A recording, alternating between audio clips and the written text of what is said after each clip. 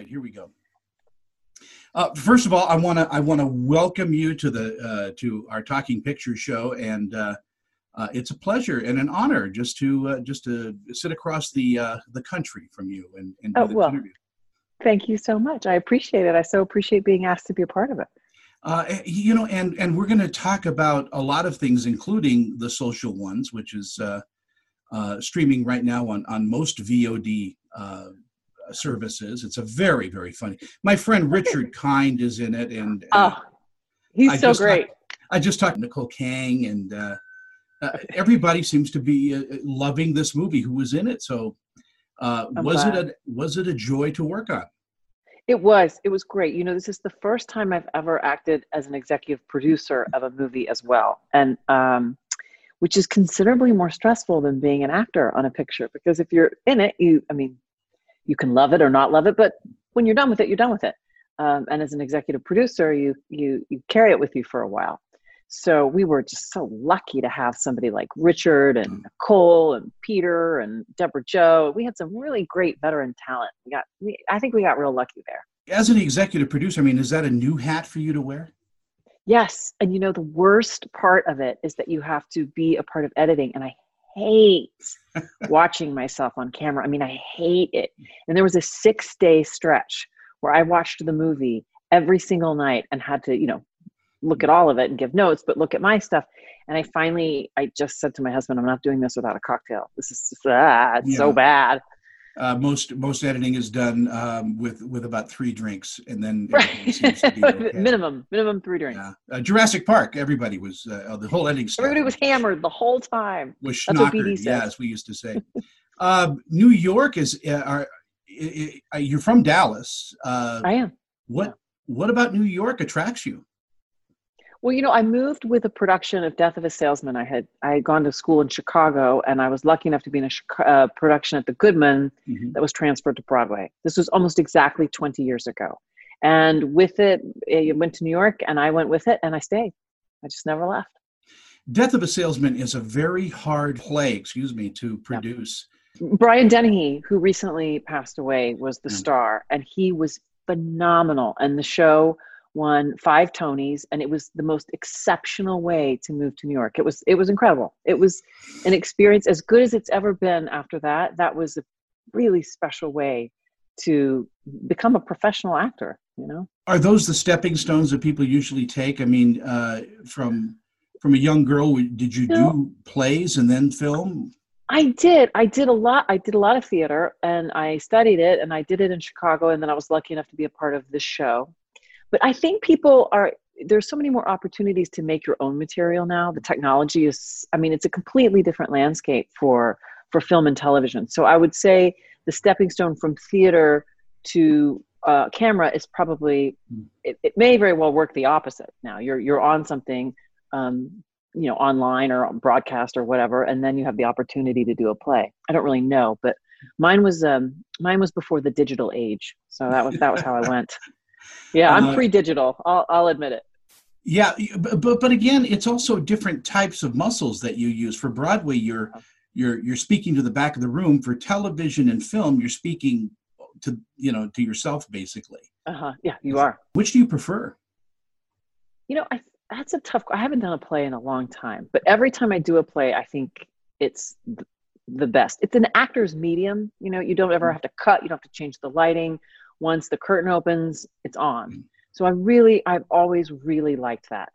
That being said, you don't have the opportunity for certain effects and certain moments that you can do on camera. So they both have their merits, but I'm a little bit itchy to do a play. So right now I would say a play. Talk radio was the last thing you did? I know. And that was, I kept saying, oh, I just did it. I didn't just do it. It was a while ago. No. And I wonder, it's a tough time. It's a tough time for a lot of people, but it's a tough time for live entertainment right now, for obvious reasons. So it may be a while before I'm able to do it. I have to say, Brian Dennehy was a genius, just an incredible actor. I had an opportunity to talk with his, she calls him her dad, but Miranda Bailey just recently, and he left such a legacy. Oh, did he? I mean, and he was old school. I mean, late at night, I mean, he played hard, he worked hard, he was very exacting, he was very demanding, and he gave twice as much of himself as he expected of other people. It was a phenomenal experience to work with somebody who gave 110% every night. Every night. Is every film, every set an education for you? Yeah, it is. And that's, what's so wonderful is that you have a completely different experience with a whole new group of people. Maybe it's, 30 Rock and it's funny, and maybe it's Death of a Salesman, it's decidedly not funny, and maybe it's The Social Ones, and it's this wonderful female written and directed, largely female cast, and they all have a different personality, and each one has its own wonderful thing to offer. And then they're over. And then you have to, it's like you have to start a family all over again. The idea of a film like Social Ones, I mean, there's a lot of improv that goes into that film. Okay. How freeing is that for you as an actress? It was really fun because, I play this really stupid, really terrible therapist, Dr. Miriam Spichelli. She's so bad. And I'm happy to say I've had enough therapy that I had such a good time riffing off of her. I thought it was a real golden opportunity. That being said, I did do most of Laura's dialogue. Laura Kosan wrote and directed it, and she's got such an ear. So I didn't want to stray too far, but particularly in the couples therapy scenes, oh man, we went off. It was great.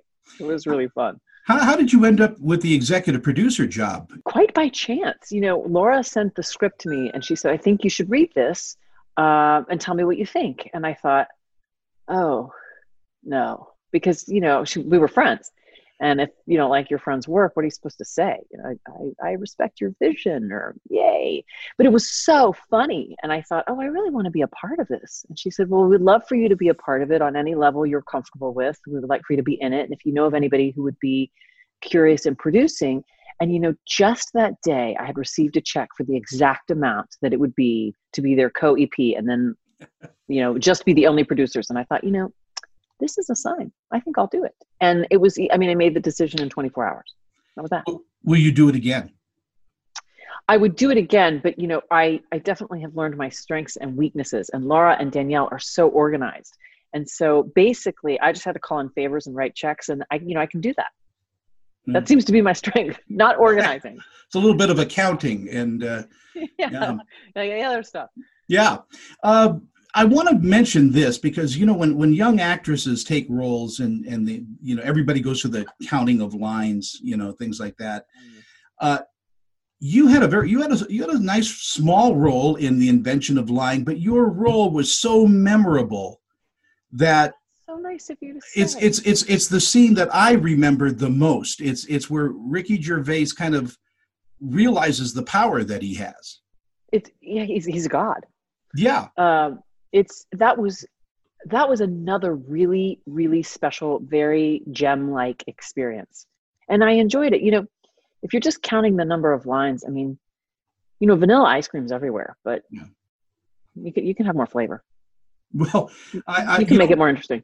In interviews I've had with some of the cast from Star Trek and things like that, there's a lot of line counting going on. Well, he got 3 more lines than I did. Okay. But I think that's the pettiness, that goes on after a while. But you took that role and really made it stand out. It's a movie in itself. Well, I will tell you something. Thank you, first of all, for saying that. Second of all, Brian Dennehy told me this. It was my first real job. I got it almost right after college. He said, let me tell you something about the industry. Somebody will always be doing better. Somebody will always be doing more. Run your own race. Just run your own race. And so your job as an actor is to take whatever material you have and elevate it and make it the best it can be. Not to count how many lines you have versus somebody else. That's crazy. That's an education, that a lot of actresses and actors don't really get right away until they've been in the business a while. And then they start to realize that there's an etiquette on set. There's just being grateful to be in a film and being a working actor, is a reward in its own, because you audition all the time. And I don't know who said it to me. They said, an actor is a professional auditioner. Yeah, there is some statistic that says that for every 90 something auditions you go on, you get one. I don't know if it's true or not. I I think we've established math is not my strong suit, but You're an executive producer. yeah, that was, yeah. Mm-hmm. So how do you audition? That What's your stuff, preparation like? you know, I used to be really, really serious about it. And I wouldn't say that I don't take it seriously, but I think I've kind of overthought myself out of things. I think I kind of psyched myself out of it. I found when I relax and I just enjoy the opportunity, even for a few minutes, to be another character, I tend to do much better. If I just enjoy the acting of it and not worry so much about getting it, it's better. And you know, at the beginning of this very lovely interview that I'm having with you, you mentioned that your husband is kind of a tech person. Do you get along with tech people? Do you get along with the gaffers on set and the crew people? You know, there's nobody who gets less recognition than they deserve than the people behind the scenes. I mean, for every one person on camera, there's got to be, again, my math, you know, was pretty crappy.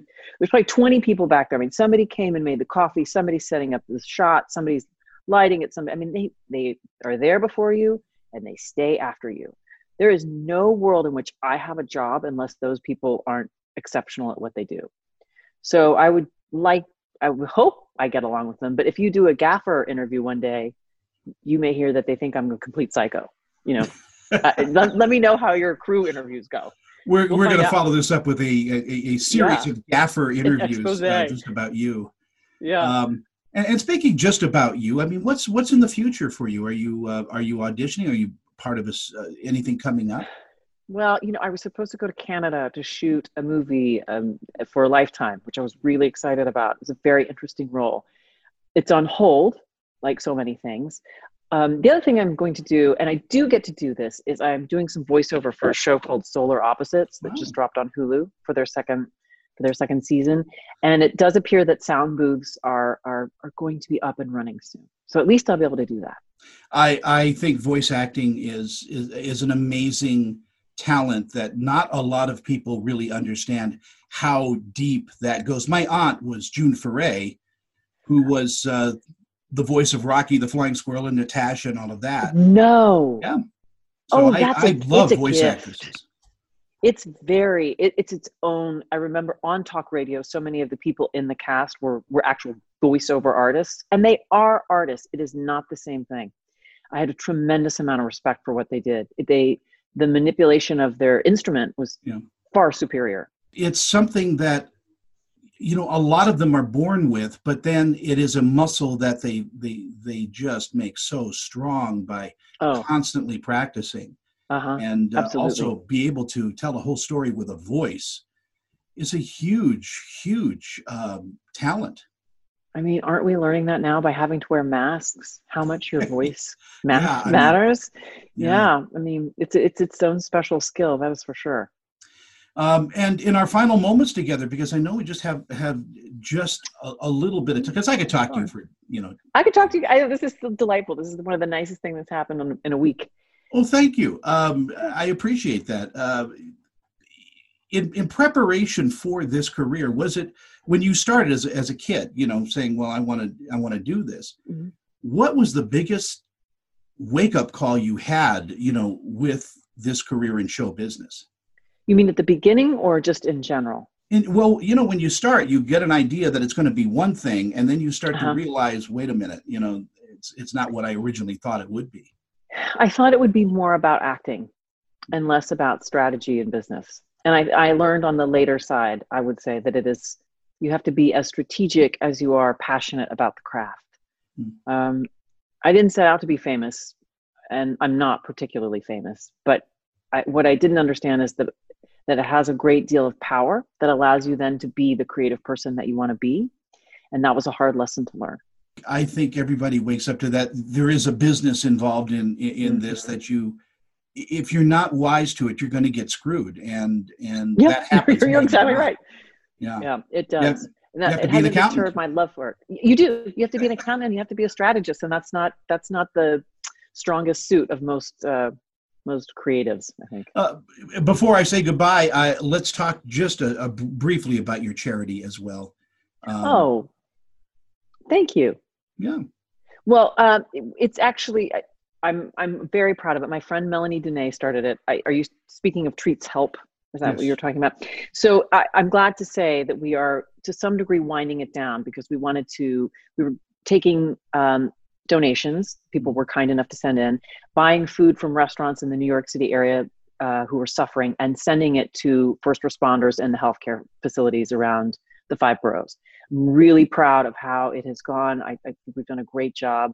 We always said we would work through the end of April. Now it's June, and we've decided in the next 2 weeks we're going to bring it to a close so that we can focus our fundraising on some broader issues. It's such an amazing thing to be able to give back and have that kind of, because it really is something that you get a lot out of as well by helping your community. And it's something that everybody who has that opportunity should do. You can't just retweet something. You have to participate in some way. And there's a way for all of us to participate that's a little bit more meaningful than that. And I'm really proud to have had the opportunity to do that. Stephanie, I could talk to you for a couple of hours. I'm sorry I get so verklempt because I'm delighted to have this opportunity. I am a fan. I have to say that. But well, it's quite mutual. I've really enjoyed your interviews, and I love the tie. Well, thank you so much. Great.